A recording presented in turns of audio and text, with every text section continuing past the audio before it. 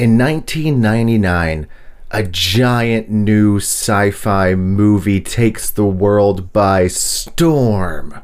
Having changed cinema forever, they quickly made a sequel that people went, huh? This week we begin Matrix Month, a 1-month-long exploration into the Matrix movies in anticipation of the new film Matrix Resurrections with Matrix Reloaded. How Star Wars is it?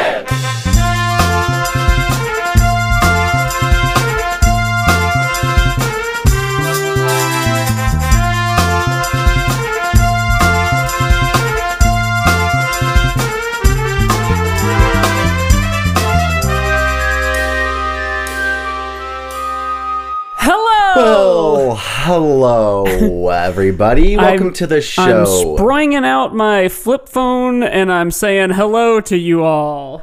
It's not what's up. You know, it's 1999. For you babies out there, that was a commercial, I think, for Budweiser. I don't remember. Who could say?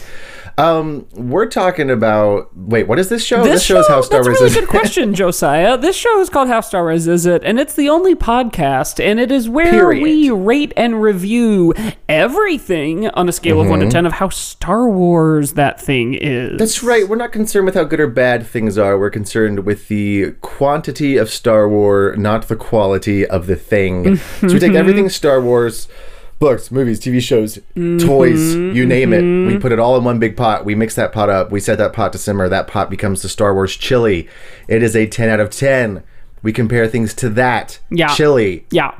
And this week, our job is a little easier than it is sometimes because we are talking about an entry in a sci-fi franchise that, as Mike alluded to in the cold open, people went, huh? About. Yes. Okay, we're talking about Matrix Reloaded. Reloaded. Matrix Reloaded. Now, we listeners, it is Matrix Month, so you should maybe take the opportunity after, of course, this episode is done, to go back and listen to our episode on The Matrix that we did, like 2 years ago? 2 years ago? Yeah, we did that episode, straight up 2 years ago, because I remember... It might have even been long enough ago that if I do some quick Googling, I can, or some quick searching on my... I can find what score we gave it. Yeah, it was longer than 2 years ago because I watched it while I was in Alaska and we recorded an episode while I was in Alaska, I'm pretty sure. So this was an early one we did back when we were just sort of hungry, and we were just chasing down all the topics that we really liked. Mike was in a Matrix musical pretty close to that time. That's right. We were just and I had never seen The Matrix before. I had seen scenes from it that my older brother, that I had a memory while watching this sequel. I had the memory of my older brother showing me on the VHS scenes from it that were cool, that were okay, I guess, for a 9-year-old to watch. Right. However, how old I was. I know, a 7, 8-year-old, however old I was. And it was the cool, infinite weapons locker, all the guns thing, and the parts where they come in with the trench coats and the stop trying to hit me and hit me parts. Right. Which I guess it's okay for a child to watch violence as long as it's not too violent. Apparently, and was my older brother's thinking. Weirdly, the Matrix kind of. I mean, it certainly is violence and guns and all that, but it's not nearly as bloody as a lot of R-rated violent movies. No, it's no Braveheart or Gladiator, which were or Tarantino or... Yeah, those ones are always the ones I think of because they were the weird, or The Patriot. Right, you're yes, we've talked about this before, I'm certain. Because that was also, for me, one that was you can watch The Patriot, it's history. Yeah. They're weirdly Christian somehow. The Christians decided that these ones are okay to watch. Right. For some reason. Yes. I guess because they love Mel Gibson no matter what he does. So, okay, I want to hit the ground running with describing this movie. It's impossible. Maybe crazy, but okay, so here's where I want to start the conversation, because I have watched this movie a lot now, and more importantly than that, I've watched an awful lot of YouTube essays about this movie and about the sequels, and I've listened to the Blank Check podcast about the Matrix movies 2 or 3 times over, and I feel I really understand these sequel movies, and That's not to say that they did a good job communicating their own ideas, but I now know what those ideas are. Sure. I will say, as someone who had never seen this movie before, okay, if we're going with big picture what the movie is, let me tell you, listeners. Yeah. It's not like The Matrix. No, so Matrix, guy gets plucked from obscurity. He's actually the chosen one. He goes on the hero's journey, saves the day. He frees his own mind from limitations. And then it's like, cool, how could there ever be a sequel? Yeah. And then the sequel, okay, this is my big picture idea for this episode. The Matrix Reloaded is like if George Lucas made Star Wars, A New Hope. Mm-hmm. And then the next movie that he made was all the prequels at once. Because, which is not necessarily speaking of the quality of the movie making here, because like I think there is some expertise in the craft to be seen by the Wachowskis. The lore that this movie drops on you immediately is wild. Because the first movie does not even really hint at any of this. Yeah. And then the second movie comes in and it's like, oh, you know Morpheus, the really cool trench coat, like badass dude from the first movie? Well, he's actually a false prophet, crazy person who like people think he might be actually insane. Right. And he's also like sort of, he's not a false prophet. He's like a zealot. He's like a religious zealot. Right. He believes in the prophecy of the one. Yeah. And so then here's crazy, like what you said, lore that you need kind of, or that you're thrown going in. There's two things. One, the Animatrix has a ton of lore. One of the things is kind of a prequel to this movie. And then there were like 45 extra minutes of like cinematic filmed on film like this movie stuff with the characters from these movies for the video game Enter the Matrix. Yes. Because it was supposed to be kind of this like, oh, you go see the movie, then you play the game, and you get like the whole story. Right, like everyone wanted to do in 2003. Uh-huh. Yeah, I mean, that makes sense because the whole time you are kind of going like, am I supposed to understand everything? Like, which isn't, like, this movie, I don't know. It's not that wild because they are basically just giving you a world that they are acting like they already told you things about. Right. Which is just wild because the first movie did so little of that. Like, it was very much, I mean, there was world building for sure. The first movie does a great job of not telling you a thing until about like an hour in, and then it's when the character needs to learn those things. So your imagination is running wild trying to figure it all out, and then they start spelling it out more and more to Neo because it's his like first day on Earth. Like, the fact that there is, I know that we knew there was a city called Zion. Mm-hmm. Like, I know we knew that from the first movie, and that if it was the like war a human. was over tomorrow, that'd be where the party is. Yeah, like, I know that place exists. The fact that that it is home to thousands is something that was not in my mind. Zion was like that ship and two other ships, and like there were like the idea that there's so many people that have been set free from the Matrix is crazy because the first movie makes it seem like it is this really special thing that doesn't happen very often, and that this is like the beginning of a revolution. And then the second movie comes in, and there's a council. Mm-hmm. There's a council of people because. So speaking of like lore that like you might not necessarily get by watching the movie at least one time, the most critical scene in the entire movie is that last one with the architect, or it's not the very last scene, but you know and it is so difficult to follow, and he's so he uses such big words, which of course is like a character, like that's a clever character choice that he's like the smartest guy, you know, like he's sort of trying to convince you how smart he is because he like invented everything. Like, so it is like a cute detail. And of course he's like an old bland vanilla white guy, like someone we've never seen before. Cause there were talks, I think, of casting like some huge person as that role. And it's like so much better that it's this guy no one's ever fucking heard of. Anyway, he, you know, he says in all the gobbledygook philosophy in that whole conversation, he also says specifically, you choose this door, the Matrix resets, Zion is destroyed except for the like 6 men and 30 women or whatever the number is he gives them that you get to pluck out to repopulate the human race, because the idea of a rebellion and something to fight for is built into the system of control that the machine, you know, like we are led to believe at the end of the first movie that the Matrix is the system of control. But in fact, it's even bigger than that. It's the machines already have such a hold on humanity that this version of the Matrix is actually the like 6th Matrix. And in the first one, they make the point to say that like they've tried and failed with matrices before. But in that architect speech, he basically says like humanity, the Zion, you know, is there will not be one more new person. Like it's about to be completely decimated, and you're going to start over, and we're going to make a new the one, and another 100 years will go by, and Zion will like fill up again. You know, like right. Which have you seen the Black Mirror episode, like 10,000 merits or 100,000 merits or something like that? It's like it's in the first season, and it's got that guy from Get Out, Daniel Kaluuya. Is that his name? I have not seen it. I've only seen one episode of Black Mirror, and it was the Star Trek one. Oh, okay, yeah. Well, in that reality, they all ride bikes all day to like get points to like buy digital shit. It's basically meta. Hell yeah.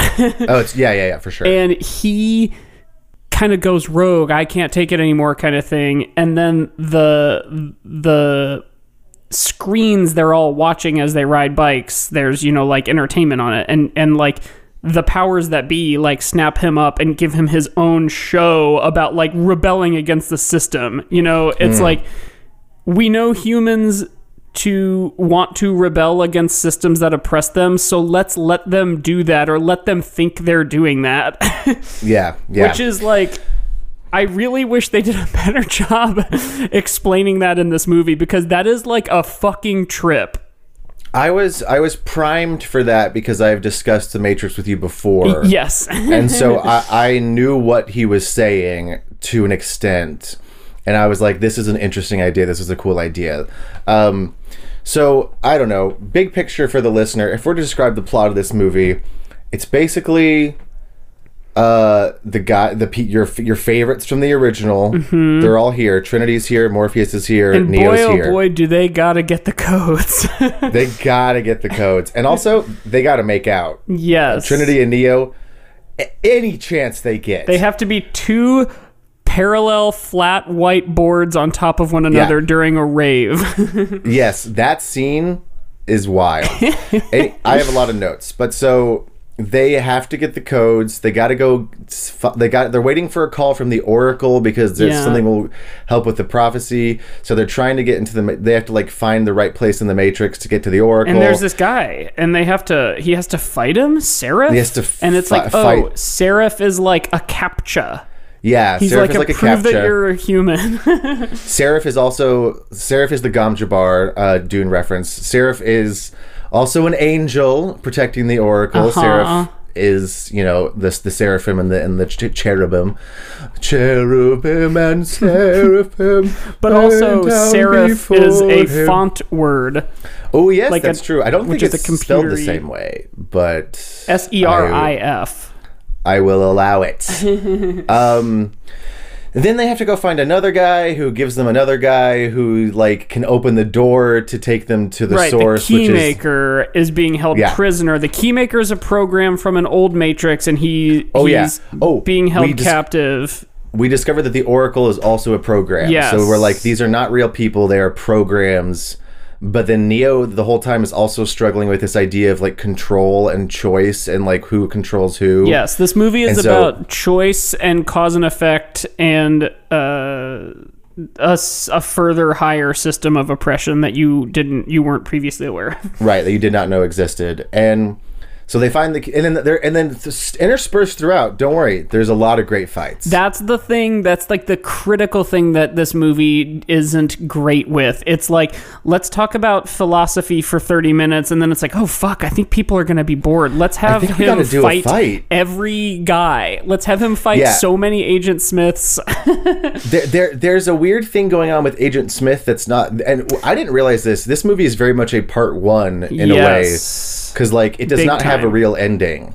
No. Yeah, so in fact, the cliffhanger ending kind of fucking sucks, too. We'll save some of that, for our Matrix Revolutions episode. But, yeah, Agent Smith, he killed at the end of the first movie. He jumped into him and exploded him. Or so we thought. And then what he has actually done is, like, freed Agent Smith, who was already, by the end of that movie, was kind of going rogue from the other agents. Like, he was sort of, he had agency. And Neo exploded him, and now he has even more agency. He's a total free thinker. He is a virus, Mr. Anderson. Yeah, and he's turning Mr. Anderson. The way that Hugo Weaving talks in this movie is like unhinged, for lack of a better word.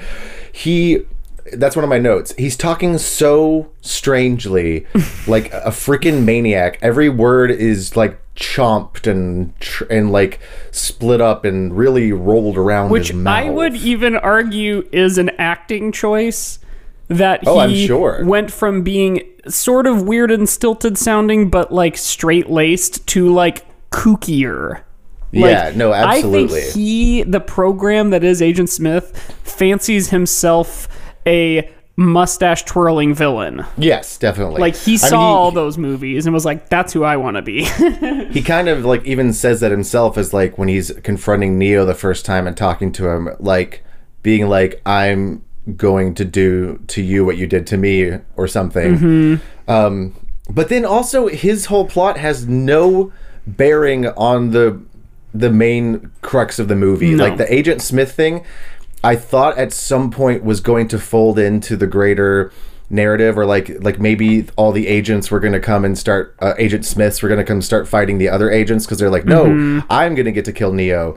But that never happened, and I don't know if it's going to happen in the third movie. But I was like, what was the point of the million Agent Smiths? I'm sure I'll mention this a bunch in this month, but to go to the Patrick H. Willems YouTube video where he rewrites the sequels and just takes all the plot elements but reorders them and gives different dialogue to different characters or whatever.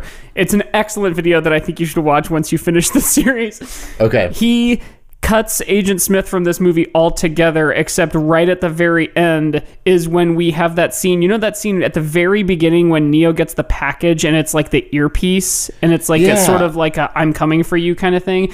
He was like, that should be the very last scene of this movie, where it's like, cool. You know, like the main villain of this movie, who ostensibly is the main villain throughout the movie, is the Merovingian. The guy they have to get past to get the other guy to use to get past. Like, it is sort of a fetch questy thing. But anyway, his point is like, Smith becomes a big problem in the third movie, and let's just have that be the Smith arc. Let's have him take a movie off. it felt weird. So of course, don't worry, they get the Keymaster. The Keymaker. The Keymaker, who is able to let them into the source, right?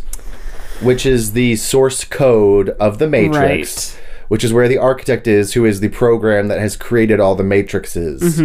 And that is where we learn that the Matrix is but one of 6 matrices that have always existed since the, or I guess since the machines took over and have been just keeping humans sedated. And like the first Matrix ever was a paradise, like a utopia. It didn't work. Right. People's brains rejected the reality.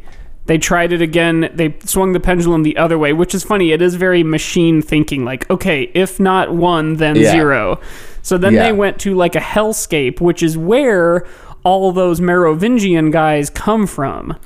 Yeah, there's a weird thing. The second Matrix was like haunted house world where there's ghosts and vampires and shit, and the Merovingian like was somehow able to sneak out of that Matrix and hide in like a floppy disk with all of his fucking werewolf friends every time they reboot the Matrix. That is such a weird plot thing that is that not... idea. And I love that idea too. It's really glossed over. It is the fact that she like the Merovingian is this like French dude who is holding the Keymaster, and you said he's the main villain, and I would almost disagree because he's only in the movie for the last half of it. You know what I mean? Like, sure.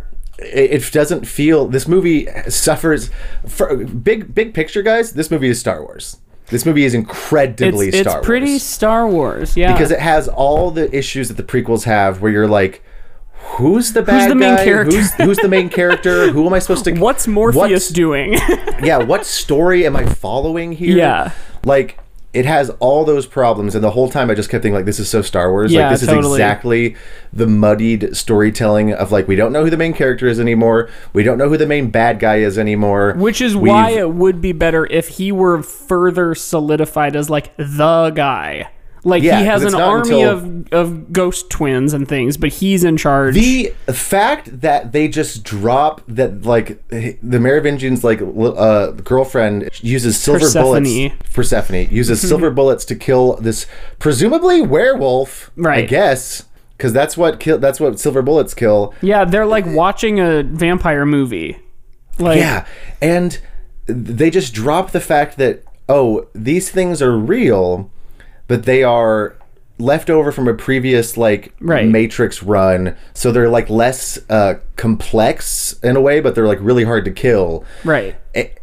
And they were basically like the agents of Matrix 2. Yes. You know, like Agent Smith's predecessor was an actual werewolf. Was just a werewolf. It's so Which weird. I like to think that in Matrix 2 they looked like werewolves because they're sort of doing the like early 2000s X-Men thing here where it's like, well, we can't actually make them werewolves. They have to be kind of cool looking guys. Everybody's wearing like some variation on form-fitting black leather or spandex, like with zero deviation from that formula. But like the fact that they just drop in the fact that fantasy creatures exist and it's because of I'm like, that's truly wild. And they do, and like then the two ghost twins, like the white guys with dreads, because like I was like, are they albino? And I was like, no, I think they're just two white guys with dreads that are being made up to look very pale and are also ghosts. Yeah. But have like Medusa hair whenever they turn into ghosts. Yeah, right. There's a lot going on. And you know what's funny? Before all the Merovingian stuff, the Oracle even says when she's saying like, yeah, I'm a computer program. I'm part of this whole thing. So how can you trust me or whatever? And then she was like, everything's a computer program. That bird's a program. Any talk of an angel or a ghost, that was the Matrix. Like, I love that, you know, in the first movie, it sort of says like, do you feel like things are out of place and you're sad? That's the Matrix. And then in this, it's like, dude, guys, everything's the Matrix. Everything. Also, this like, this idea is so troubling because in the real world, like in the reality of the Matrix, humanity did exist for however many millennia. Till like 1999, 2020, 2050. And that is sort of like the Matrix is set in sort of an infinite 1999 time period. And so humanity existed in real life before the machine singularity happened. And so the legends of vampires and werewolves still existed in the real world.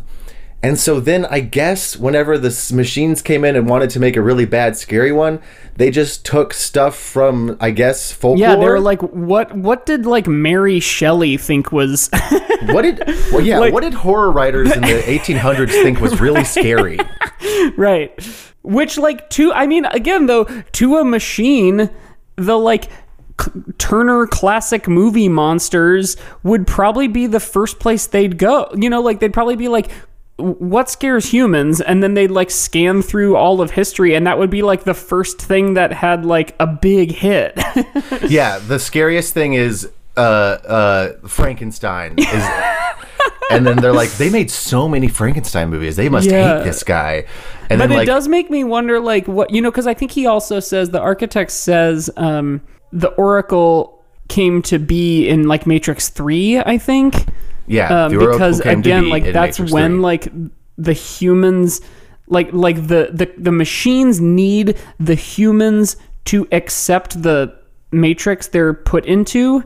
And Yes. 95% of people are going to, if it's just sort of like regular doldrums life, but like 5 to 10% won't, and they think something's up and they need to like be freedom fighters. And that's like why the Oracle exists, to like sort of give them this like false hope that actually you're being controlled, but really you're being controlled, and then above that you're being controlled. So like Right. So Oracle, and the thing that the Oracle keeps doing every time they reboot is like she's sort of playing on the side of the humans. She wants that, you know, she's programmed to want them to succeed at their mission. Yeah. And inevitably it comes down to the choice of, you know, save humanity or don't. But the thing that she did this time around was tell Trinity in the first movie, or you know, off screen before the first movie, she tells him, you're going to fall in love with the one. And she does. So she's like manipulating Neo and Trinity to fall in love, because she's like, essentially to them, you know, what's 100 years? It's like a hand at the poker table, essentially. Yeah. And like for this hand, she's like, maybe I'll make them fall in love, and then the guy, the one, the anomaly, will, instead of choosing to save all of humanity, maybe he'll choose to save his girlfriend. And Yeah, he and does, which like foils the architect's plan. which is like, I don't understand, because he has doomed the human race Right. to save Trinity momentarily, and then now all of like, okay, it does. But I do like to think that it was her just going like, I don't know, like, you know, when when you're trying to fix like a TV and it's like, Yeah. I don't know, maybe like fiddle with the cables. That's literally me with my HDMI cable this entire Like right video now. call. I'm gonna go through some of my notes, because I feel like we are so in the weeds. And guys, this movie's just.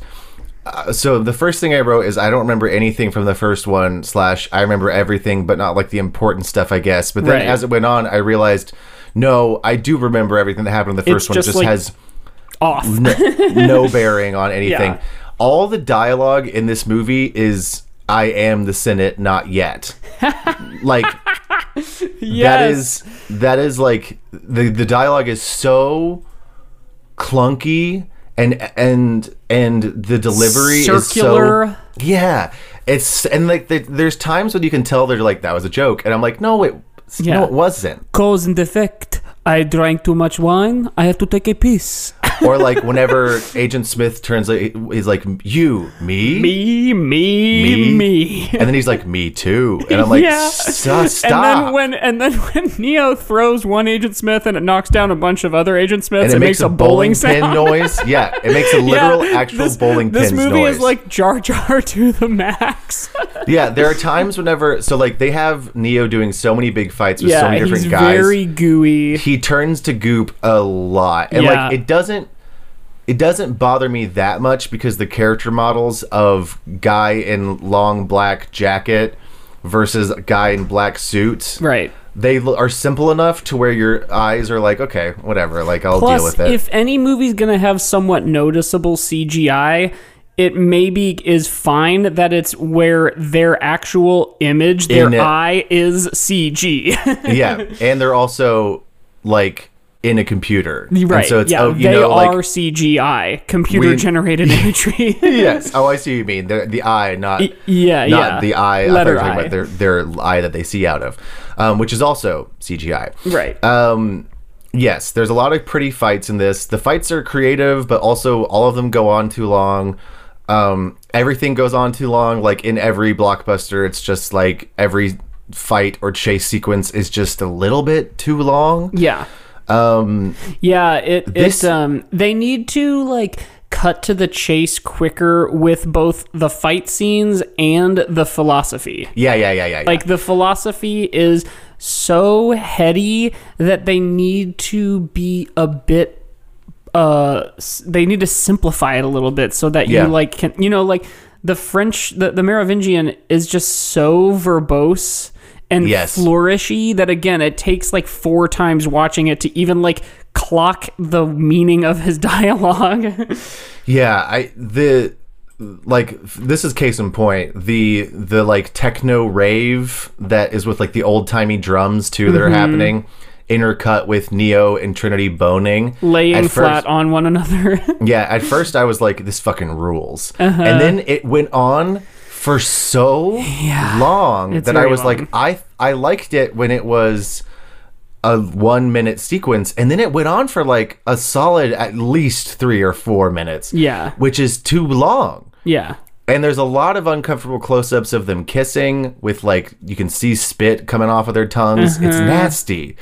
Also, like, this is, I don't mean this in a mean way or a bad way, but like, it's sort of strange to me that the character of Trinity is treated as this like so unattainably sexy and beautiful woman, because she's like an attractive woman, but she's not even the most attractive woman in this movie. She's very angular and very pale and very stoic.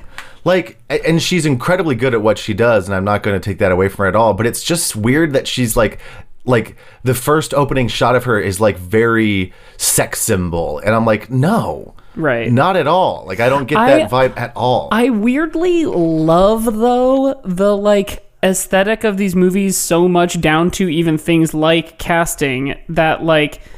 this weird pale guy who maybe doesn't know anything, especially at the beginning of the first movie, and this weird pale lady who's, like, smarter than everybody and makes sure you all know it, and, like... She doesn't even have that sort of, like, I'm a girl boss energy. She just sort of has, like... she as a human feels like she has like stats. And they're high. I love how it's not necessarily that they're telling, not showing, but like a lot of the buy-in you have to make as an audience member to these movies is like believing what they're telling you, regardless of like what your eyes are telling you. Like the movie does tell you she's the hottest lady, and like it doesn't necessarily show you that. And it also tells us that like Keanu Reeves is the hottest man, and then like even he is also like, in this movie it's like, okay, really? He's kind of a skinny little guy, isn't he? Like, you think the one would be a little beefier. This is all very Star Wars. That this romance is so critical to like saving the entire human race is based on this tell don't show relationship between two people with not an awful lot of chemistry. Not an awful lot of chemistry, and not a lot of sex appeal on their own or together. I thought Persephone, though. Persephone? I love all that shit, because Merovingian runs the criminal underworld, like literally, or you know, the way we use that phrase, but like also conceivably he is sort of the devil. And, like, his underworld is, like, monsters and, like, Persephone, like, everything. Persephone is his girl, Hades / hell / monsters. It is once again, like, the first one, like, the names of everything are big, important names that are the thing that they are doing. Right. Like, Seraph is an angel protector guy. Right. You know, the Oracle obviously is an Oracle. Like, but Persephone is the romantic interest of the bad guy. Right. Man, we haven't even talked about the freeway scene. Yeah, because it's 1,000 years long. It is long, but of all the action in that movie, in both the sequels, in fact, I would say it's like by far the coolest, because like so much shit happens in it. There's a lot of different set pieces on a freeway, which is pretty cool. Let me see what other notes I have. And it's like one of the few things that Morpheus like gets to do. Yes, Morpheus actually gets to do something. The computer orgasm was weird. Yeah, and, like, I have that written down too, the orgasm cake. Yeah, orgasm cake is strange. Choice is an illusion created by those with power, like, for those without. That's great. Yeah, and I was like, did they make that up? Because that sounds like a quote from something else. Mm-hmm. You know, there was a couple things in this where I was like, is that a Matrix original? Because if so, props, because it sounds like it was from something else. Yeah, it's why it's even more crazy to me that so many like alt-right people are like, yeah, the red pill or whatever. Like, the Matrix movies could not be more about you assholes. Yeah. And not the way you think they are. Yeah, about like oppressive regimes. Yeah. Yeah. It's truly upsetting how the imagery has been co-opted.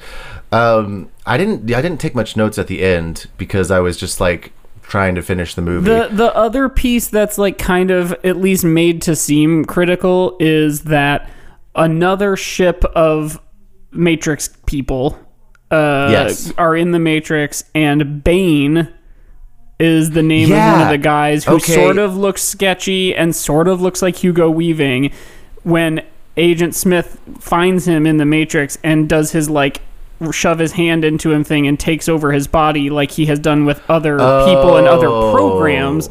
He copied his own consciousness into Bane's computer Matrix self, and then when they unplugged Bane into the real world, his mind had been replaced by Agent Smith's mind. I missed that is what happened because I mean, I didn't miss that he took over a guy, but I missed it was the same guy. Like, I did not see that those were the same guy. Like, I was like, yeah, that happened to another guy, and now there's this guy, Bane, and he's evil for some reason. But that makes a lot more sense. It's annoying because, okay, so Smith's in the real world. He's like, oh, wow, I can feel blood. I can feel being cut or whatever.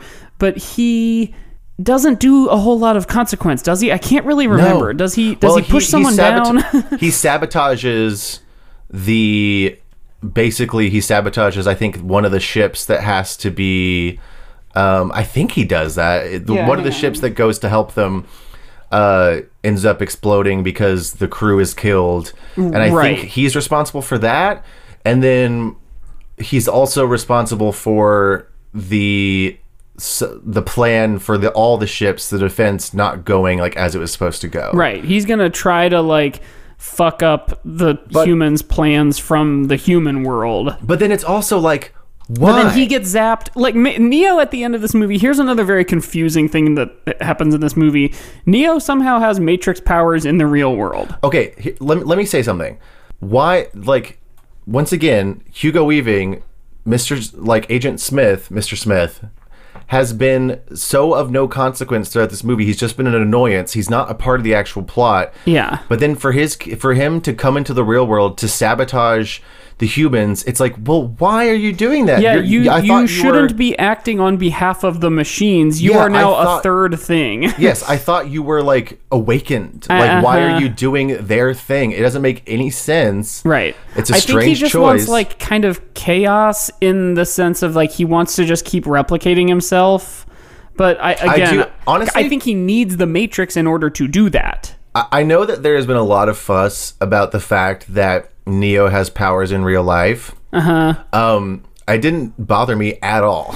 Yeah, I think he is the chosen one, and I also think that, like, you know, a lot of movies, you know, like Looper or Minority Report or Dune, they make these points to be like, decades, generations, centuries into the future, humans start developing like other powers.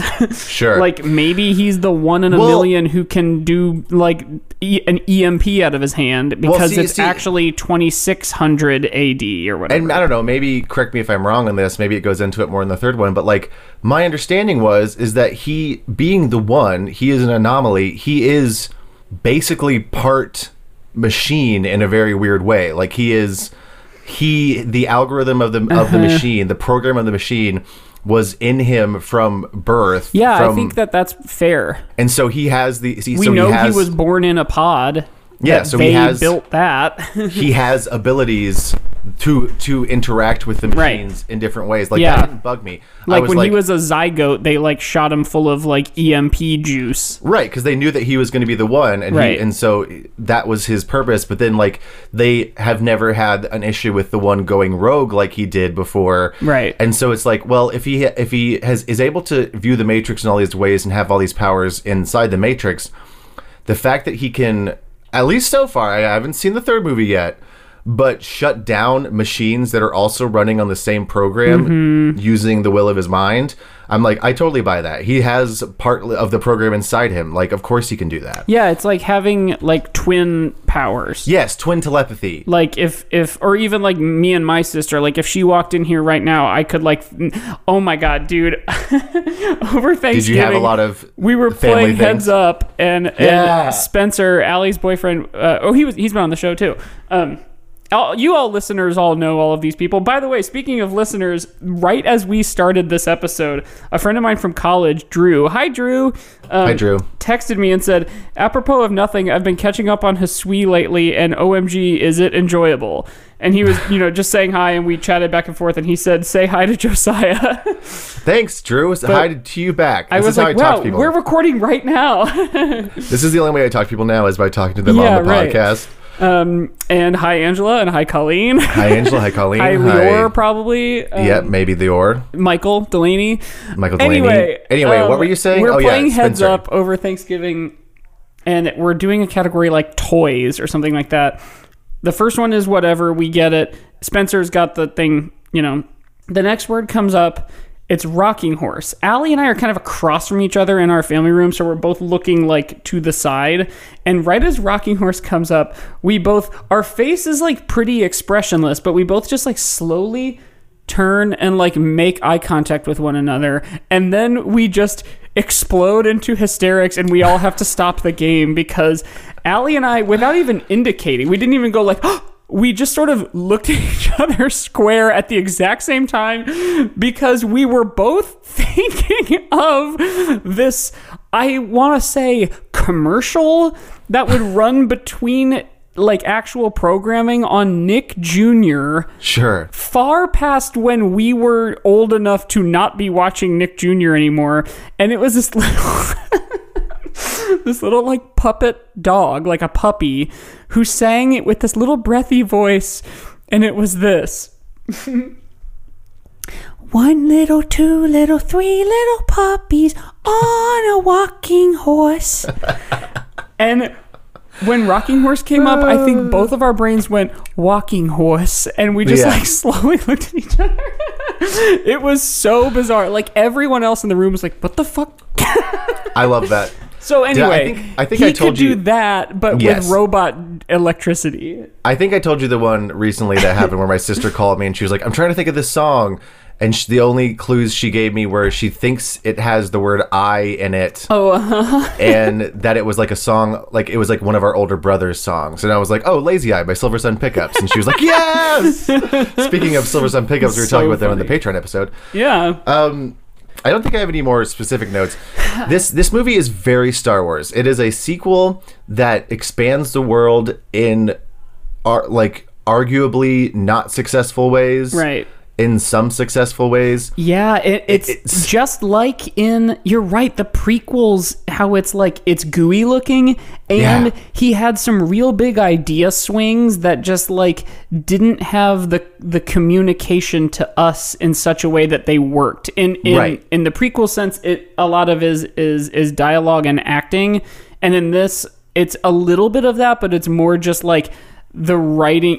They wrote The Matrix over the course of like a decade. That's why it's so tight. And this is like they clearly had to write something fast, and they just kind of tried everything. Well, what it reminds me of is like as someone who has written stories for D&D before, like campaigns for Dungeons and Dragons, there's the main idea that you have that is normally pretty well planned out. It's pretty well thought out.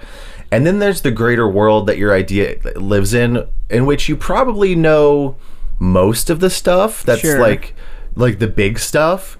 But then if your group decides to go on an adventure in the bigger world, sort of outside where you've set this main like crux of this plot, all of a sudden your story gets a lot more vague.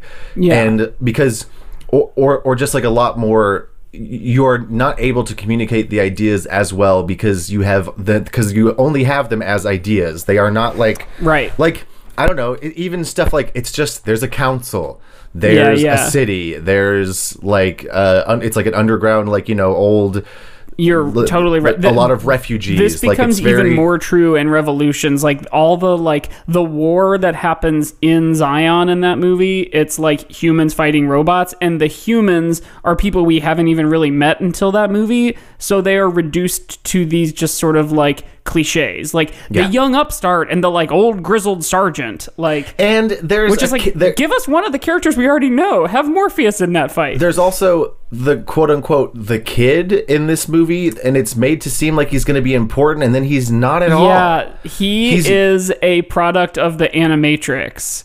Really, he has an entire short in the Animatrix like canon that is about him escaping the Matrix and Neo being involved. That's what they're referencing, is because they kept being like, Neo, you saved him, and I was like, did I miss something in the first movie? Yeah, no. What they're saying in that scene though is like, okay, so Neo and his crew are just out saving people, and they make references to that throughout the movie. You know, like we've freed, you know, dozens of minds just in the past year or whatever. It is, but it is like asking an awful lot. It is asking an awful lot. It feels like such a product of that early millennium to be like, in order to really experience this movie fully, you have to have watched these animated shorts and played this video game. Right. Because I feel like most studios are savvy enough now where they know audiences aren't going to do that. Mm-hmm. Like, it's a big enough ask that I have to see every Marvel movie to know what's going on. Right. Like, you're not going to make me go. Meanwhile, Disney Plus, like, before they release a new show, they're like, check out this thing that's just like a clip package of other instances where Scarlet Witch is on screen. Like, yeah, just so you can kind of get a primer. Should we go to the break? We should, yeah. And let's come back and play a game. Yeah. Anyway, folks, this movie is Star Wars. Like, you're right. It's going to be pretty high. You're making me realize it is very Star Wars. But let's jump into the Starlight Pit. Yeah. Wahoo! Well, hello, sweeties and listeners. We are popping in here to let you know about our new Patreon. Woohoo! That's right. We just started a Patreon. It's called the How Star Wars Is It? Expanded Universe, or HSUU for short. For just $5 a month, you get a weekly bonus episode plus a monthly commentary track for a different Star Wars film, and access to our exclusive Discord server where you can chat with us and other listeners. That's right. And if you want to be our best friend ever and want to be the best listener ever, you can also join the HSUU EU, which is $10 a month, and you get everything that Mike just said. Plus, you'll get a personalized shout-out and a thank you on our regular main feed podcast, the one you're listening to right now. And if either of those seem a little too steep for you, you can join us for $2 a month and just join us on the Discord channel, or for $1 a month because you just really like the show and want to throw us a bone once a month. So go to patreon.com/HowStarWarsIsIt and join us in the HSUU. How Star Wars is it? And we're hack. Yeah. Do you remember that Neo's a hacker, like a computer programmer? Like that's his into thing. The Matrix. Hilarious. Gosh, you're right that this is the prequels. I'm like thinking more about it now. Like, it is very. Hey, okay, what if we just try all these things? Maybe there's werewolves, and maybe Smith is back and he can copy himself, and maybe actually the Matrix isn't the system of control, it's like a system of control under a system of control, and maybe there's a guy in a white suit. Like, it is just like, what if there's like Darth Maul, and maybe we see that Anakin is the one who built C-3PO? Yeah. It's like maybe Boba Fett is a clone of his own dad, and that's the clones of the Clone Wars. Yeah. It like that was my biggest first impression of just like the first 45 minutes of this movie. I was like, oh, okay, this is just the prequels. It is trying to world build in a world where it's sort of asking you to understand a lot of stuff that you did not have the context. Because like that was the thing with episode 1 is it comes in and it's like, hey, it's Star Wars, but then it's introducing all this stuff and ideas that like really aren't present in the original trilogy at all. And so it's sort of asking a lot to be like, Do you understand? You understand, yeah, right? Man, because this is what it's going to be. Is very the architect. It's like, okay, so you know that there is the Force, and that's how people. You know that there is the Matrix, and that's how people can. Mm-hmm. And then it's like, actually, no. Actually, there's only another specific thing people beyond can. that. Yeah, you're right. It's going to be high. I do have the game. You just actually have me thinking about the actual premise of this show, and I'm like, holy shit, this might be one of the most Star Wars. It's going to be up we've there talked for about me. lately.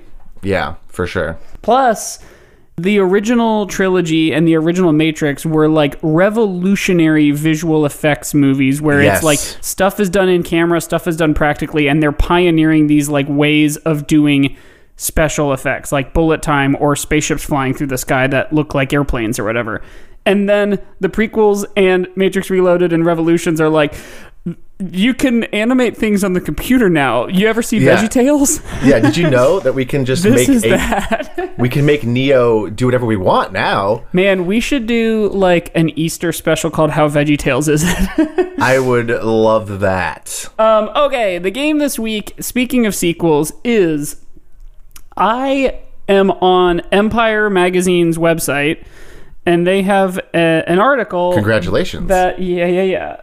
They have an article called The Greatest Movie Sequels, and they list, per however they came up with the ranking, the top 60 movie sequels. And we will be doing all of them. You will be trying to figure out the top 10, and I have it up as the actual website, so I'm going to have to like scan around to actually verify what you say is correct. I've definitely made a sequel game for you before that wasn't this, but I'm saying that because I feel like I'm going to do well because I feel like I know some of them. Yeah.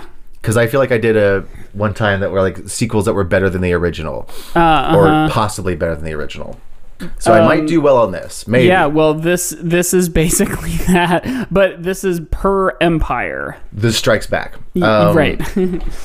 Okay, so I just have to guess the top 10. I got to make myself a little list. I'm going to start out and I'm going to Control F all the shit you say and tell you what number it is if it actually appears. I'm going to start out strong. Godfather 2. That is number 2 on this list. I fucking knew it. Number 2 is Godfather 10. Godfather 10? Godfather 10. Sorry, number 2 is Godfather 2. Great. Let's see. Let's keep going. Toy Story 2. Part 10, the squeakquel. The squeakquel. Is Toy Story 2 on there? Toy Story 2 is number 5. Yeah, I fucking knew it, baby. Empire Strikes Back. I know that's on here. Let me, it is... They couldn't use it because it was the name of their magazine. Number 7. Yeah, so all of your answers have been in the top 10. The reason it took me a second is I did Control F, Empire Strikes Back, and the first one on the page where that phrase was there was written in the little blurb about Return of the Jedi, which was number 35. Oh, okay. So I was about to say Return of the Jedi then, but I guess not. Yeah, no. Let's see. I'm getting kind of... Those are like the big ones. I don't know. Spider-Man 2. That's a good one. I'm wondering if superhero movies will make it on here. Okay. Spider-Man 2, Sam Raimi, 2004, is number 27. Oh, not bad. Yeah. What year did this list come out? It came out 2019. Okay. What about Two Towers? Lord of the Rings, The Two Towers. I'm not getting Two Towers on here. Is there Return of the King? Let's see. Oh, I'm glad you brought this up. The very first little blurb of the actual article proper says, we have disregarded films that are really all of a piece, like Lord of the Rings and Kill Bill. Gotcha. Okay, that's good to know. Then those don't count against my guesses. Right. It also mentions series that share elements but restart each time, like Carry On or Three Colors, which I don't know what either of those are. But it also sure, it leaves out James Bond because there's like 23 examples and they're basically all the same. Right. I was gonna ask if there was any Bonds, but that makes sense. Let's see. Man, I wonder. But your first 3 guesses were all in the top 10, right? That's I'm doing impressive. pretty good. I don't know. I maybe need a clue. Let's go to... What are we talking? Are there more older movies here, or are they more like recent? What are we talking? Within the top 10, the number 10 is from 2014. Okay. Number 9 is from 2004. Okay. Number 8 is from 2004. Big year for good sequels. Wow. Number 7 is Empire Strikes Back. Number 6 is from 2008. Okay. Number 5 is Toy Story 2. Number 4 is from 2015. Wow, a lot of recent ones. Number 3 is from 1999. Or, excuse me, from 1991. Interesting. Number 2 is Godfather Part 2 from 1974. And number 1 is from 1986. You know, I would... You're right that a lot of these are recent, but I would also argue that sequels didn't become movies until Empire Strikes Back, basically. Yeah. Or The Godfather. You know, like, it was that 70s cohort that were like, a sequel can be a movie. Like a good movie. So, are there any Marvel entries on this list? not in that top 10. Let me... Good to know. I bet they left that... Oh, no, hang on. There are Marvel on the list. But not in the top 10. Number 50 is Iron Man 3. Interesting. Number 20 is Captain America the Winter Soldier, which I have forever said is my favorite Marvel movie. That's a good one. All right, let's see. So there's no... Are there any superheroes at all? Oh, Dark Knight. Dark Knight, yep. That is in the top 10. It is the one from 2008. It is... Oh, hang on. Number 6. Number 6. There we go. We're coming back, baby. Dark Knight is there.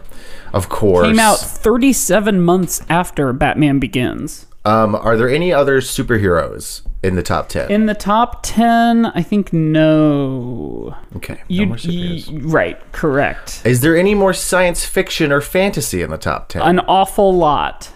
Okay, this is good to know. Not an awful lot, but 2 or 3. I'm trying to think of what are movies, with sequels? What came out in 2015? At least one of these, in the same way of like Godfather 2, is regarded as like the best of them. Like Empire Strikes Back or Godfather Part 2. Right. Oh, yeah, in fact 2 of them are kind of regarded as like the better of... No, not Die Hard. Well, it could be Die Hard 3. Here's a crazy thing. What? Number 1 and number 3 are by the same director. What? And the number 1 on the list, the original one was not by that director. Oh, so it's a remake then? No, it's a sequel, I would say, but it is a bit of a genre tweak, and it's a new director. What year was number 1 again? 1986. 1986. And it's got a great sequel name. I almost made this a sequel name game, because Reloaded is such a Boogaloo. Strange thing. Yeah, I was gonna make an Electric Boogaloo game, but I was like, I can't figure this out. I don't know. It's not. So there's no Die Hard, right? We already said that. Not in the top 10. I think it might be on there though. I might have to need some more clues. I know you've given me so many. Yeah. Same director. I would argue that the original of this franchise, this is for number 1, is a horror sci-fi movie, and that its sequel is an action sci-fi movie. Oh, Aliens. Yes, correct. There we go. According to Empire, it's the best sequel movie. I forget that that's a sequel sometimes. Now, that should unlock number 3 for you. Oh, same director. Uh-huh. Or at least it should be a clue for number 3. And then what year was number 3? It was 1991. 91. Wait, fuck. Who directed Aliens? I gotta look that up real quick. Who directed Aliens? James Cameron. Oh, duh. So, 91. Titanic 2. Yes. No, but you can abbreviate that and get the right title. Tit. Even shorter. Keep the number. Terminator 2. Yeah. There we go. T2, Terminator 2, Judgment Day. Some of these are easier than I should have known both of those. I'm a bad movie fan. So you've got the top 3, according to Empire Magazine. What year was number 4? Number 4 is in 2015. I famously, I don't know how famous this is, but I have still not seen this movie, and it was like the biggest movie for like 2 whole years. Like, it was the biggest movie that year, and people were still fucking like watching it the next year. Was it Mad Max Fury Road? Yeah. Yeah, because I love that fucking movie. Yep. That makes sense. That movie rules. Then Toy Story 2, then Dark Knight, then Empire Strikes Back. This one's a fun one, and I'm like sort of surprised how highly rated it is by this like film criticism publication, because Lion King 1.5. Yes. And they gave it the points because it's the first sequel ever to, well, no, that's not true, because Naked Gun 33 1/3 or whatever. I was going to say it's the first sequel to have a fraction, but that's not true. No, it's not Lion King 1.5. I love this movie and I love this franchise, but I don't think of them as film. Sure. You know, like the canon of the cinema. So it's a funny movie. No. Not really. Oh, Friday the 13th? No. Let me see what else I can do to help you. It is an action movie. And it's action style, kind of like molded action for a while, like specifically fight choreography. Oh, Bourne Identity? Yeah, the Bourne Supremacy. Bourne Supremacy. That's hilarious. Are there any... Okay, so you have 2 more, 9 and 10. What? Can you give me the years for those again? These ones are both less interesting to me because I don't know either of them really at all. Okay. But they are 2004 and 2014. Okay. 2004. What was coming out in 2004? X-Men 2. It is on this list. In fact, it is number 13, just under the top 10. And in fact, right above that is Evil Dead 2, and nice. Number 11 is Superman 2. I was going to see if there's a Superman. Are there any Rockies or Rambos or anything like that? Not in the top 10. I'm sure there probably are on here, but let's see. All right, you might just have to tell me for these last 2. Yeah, I think I will. Oh, hey, number 44, Michael Delaney will be pleased. Mission Impossible 3. There we go. Let's see. Okay, so number 9 is Richard Linklater's Before Sunset. Oh, I have no idea what that is. And like the Before series is a very highly regarded film series that I have not seen and I think I would probably really like. And then number 10 is The Raid 2. Oh, I remember. I've heard of that. Yeah, I don't know anything about those movies. Is The Raid 2 the one where and then they're to finish off the top like 15, we've got Star Trek 2 The Wrath of Khan at 14, Mad Max 2 at 15, number 16, this is a fun one, it's another entry in the DC canon. Is it not Superman 2? DC canon. Is it newer or older DC? Older. Batman Returns. Yeah. Yeah. That's a good flick. The one after that, number 17, now I just want to like read you this whole list, is technically a prequel, but that doesn't matter at all. And you wouldn't even necessarily know it. What is it? Indiana Jones and the Temple of Doom. Oh, yeah, that's true.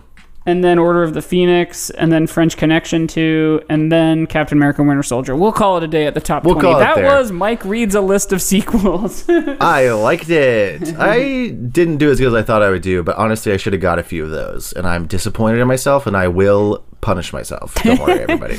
You'll iron your fingers. Mm-hmm. Well, we should aim towards wrapping up. Yeah, I'm trying to think of like what else from this movie is worth even mentioning. Let me look at my notes one more time. You're right. Okay, let's do some like one-to-one Star Wars analogies in the same way that midichlorians and like the Architect are the same thing, kind of. The werewolf goons, that's like the whole crew in Attack of the Clones, like Wat Tambor, the Techno Union. The council is the Jedi Council. Like, that's obviously the same. And they just sit around and bicker and don't get anything done. It takes the Morpheus type to go out and do it. The two, like, dread ghost guys are like any of the cool, like, bad guys with an interesting design that don't actually matter at all. Yes, totally. Like, they're Boba Fett, they're Captain Phasma. Yeah, and like they are visually distinct and they don't matter. Yeah, totally. Darth Maul. Yes. I mean, Neo is Anakin or whatever, obviously the one. You got the chosen one. Totally. Morpheus is Qui-Gon.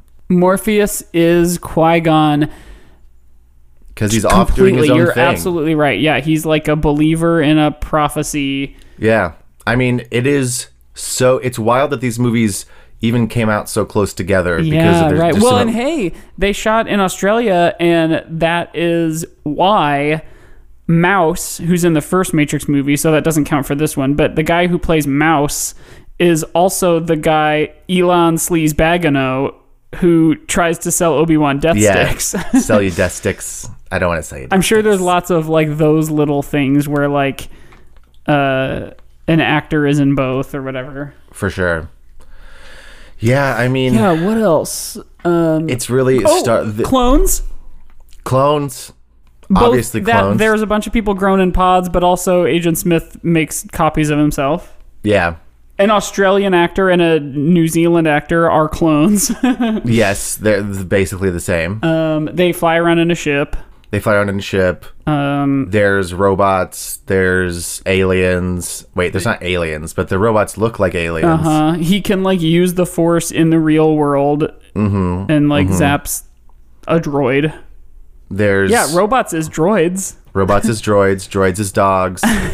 Not in the Matrix. In the Matrix, droids is not dogs. Droids is bad squids. Something that I thought too, like, is that this is very Dune, and that they don't have thinking machines. You know, it's that same idea of like our machines are all quote unquote simple, and that they do not have any kind of intelligence to them. That whole scene with the like elder councilman guy, where he's like, "What makes the machines that like heat our homes or like clean our water? What makes them any different?" I swore that he was going to be evil because of how his eyebrows looked. He has evil eyebrows to the max. I was like, this guy has got evil eyebrows for sure. He's evil. Control versus Fate. That's kind of in both. Destiny, the chosen one fighting against or for their destiny. Yeah. Driving through a city, like that's very like I know we've sort of latched onto the prequels. That is Attack of the Clones. The like freeway chase is somewhat similar to the Zam Wessel chase. Choosing to save your girlfriend over the fate of possibly the entire galaxy is present in both of these. Yes. It's critical in the Matrix, and it's sort of part of the prequels. Yeah. It's like, seems like it should be more important, but also feels like an afterthought in a way, because it's just that and they're both worried that she might die from a dream they had. Yes. They're like, it is where Neo makes a concrete binary choice to save her. Anakin's is a little murkier, where it's like, no, fate is kind of making you choose. It's putting you in the room with Palpatine. You know, Anakin... Yeah. That's one thing about his whole story that I think, you know, when you begin his story as a cute little boy from Central Indiana, you have a hard time then making his quote unquote fall be of his own making.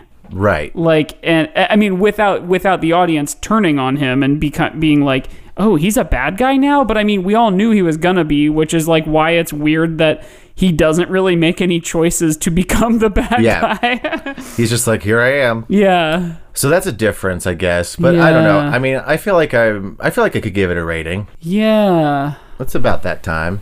We didn't look, but or it's not on my spreadsheet because we stopped keeping track. But I don't know what we gave the first one. Oh, I can try to find it real fast. Let's see. Hold on, I'm listening right now. Wait, hold on. Okay, I have terrible news. I think I just scrolled past it, but Okay. what did you hear it? Yeah, I gave it an 8 and you gave it a 7. Wow, we were so young. Our scale has changed so much. I will not be held to what we used, what our past decisions were. Yeah, no, and in fact, I think this is more Star Wars than the first one. Yeah, obviously that's too high, especially because we've sort of set our Star Wars movies at the lowest are like an 8. Mm-hmm. My dog is in here with me. Like, we've been watching an awful lot of Survivor the past couple years, and like, when you watch like YouTube videos or like you're part of like fan communities, someone might be called like, oh wow, that person was great at challenges back in like 2006, and it's like, well, the game is different now and they might not do as well nowadays because, like, when you hear this show, yeah, you need to know the day it came out because that's the scale we're using. Yes, exactly. And you need to know like what we both had for breakfast and kind of like where we're at. Right. Well, let's see. It's obviously not a 7 or an 8 because that's too high, but it's pretty high. My dog is in here being disruptive. Yeah, with how fine-tuned we've made the Star Wars movies on the scale, it's making me go, did we take out all the fun of this podcast? Maybe, like, because now calling something like pizza a 7 or whatever, like, that's funny. That is funny, and but we can still do it. We've done real like journalistic integrity. Well, what we need to do is take what we've already done and do what Michael Delaney said, and give Star Wars movies their own separate rating, right? Where they exist on a scale by themselves. Yeah, that's right. High. Like take the thumb off of the scale for all the other ones. Yes, exactly. But yeah. Let's see. Let's give it a rating. We need to wrap up. So yeah, we do. My unit of measure is going to be. I don't know why they bothered me so much, but the little like holes on their back when they were rolling around like made me want to fucking vomit. So that's gonna be mine. Mine will be like the crazy old melee weapons all mounted to the walls of the chalet. Yeah, I'm gonna say, and this might be crazy, I'm gonna say a 6. Yeah, that's where my brain was going, and I think I want to say like a 6.5. Great. I like that. Yeah. Actually, because that might like I was like, this movie's so Star Wars. Yeah. Well, there you have it, folks. This has been the first episode of Matrix Month. Maybe the show just becomes binary, and we say like, man, that was really Star Wars, and then we say why, or like, if we deem it not being Star Wars, we just go like, so what else? We already covered Pi. What's your newest like takes on? Well, we did have Iswe for a while, which was a mini segment. But anyway, this is the first episode of Matrix Month. We're going to be covering the Matrix movies and the Animatrix. Yes. In preparation for the new one that's coming out. Yeah. Which will release at some point, but it will probably be like sometime into the new year. Yeah, we got the holidays coming up, so we're not going to be like right on the gun of watching it and then recording it. But anyway, you can find all our info in the show notes. Email us at agoodpodcast@gmail.com. Tell us what you think of the new movie when it comes out, because I know I'm going to want to talk about it. Yeah. Go check out our Patreon for the price of just like a decent latte a month. Yeah. You can get a bonus episode every week and a commentary every month. And the commentary this month is Solo, a Star Wars story, and it's our best one yet. Yeah, it's really good. Honestly, go get just 1 month of this just to listen to the commentary, because I would say it's worth your money. Plus, it's cheaper to get a month of our Patreon than to like go to the theater to see the new Matrix movie, and you're gonna do that. Yeah, exactly. Everyone's gonna do it. But that's it, I think, right? Yeah. Okay. Well, then it's about time for Tubby Bye Bye. I would say it is 100% time for Tubby Bye Bye. It is. It's not even about time. No. It is time. So like we always say, we love you. And may the fourth be with you. Bye-bye. Bye.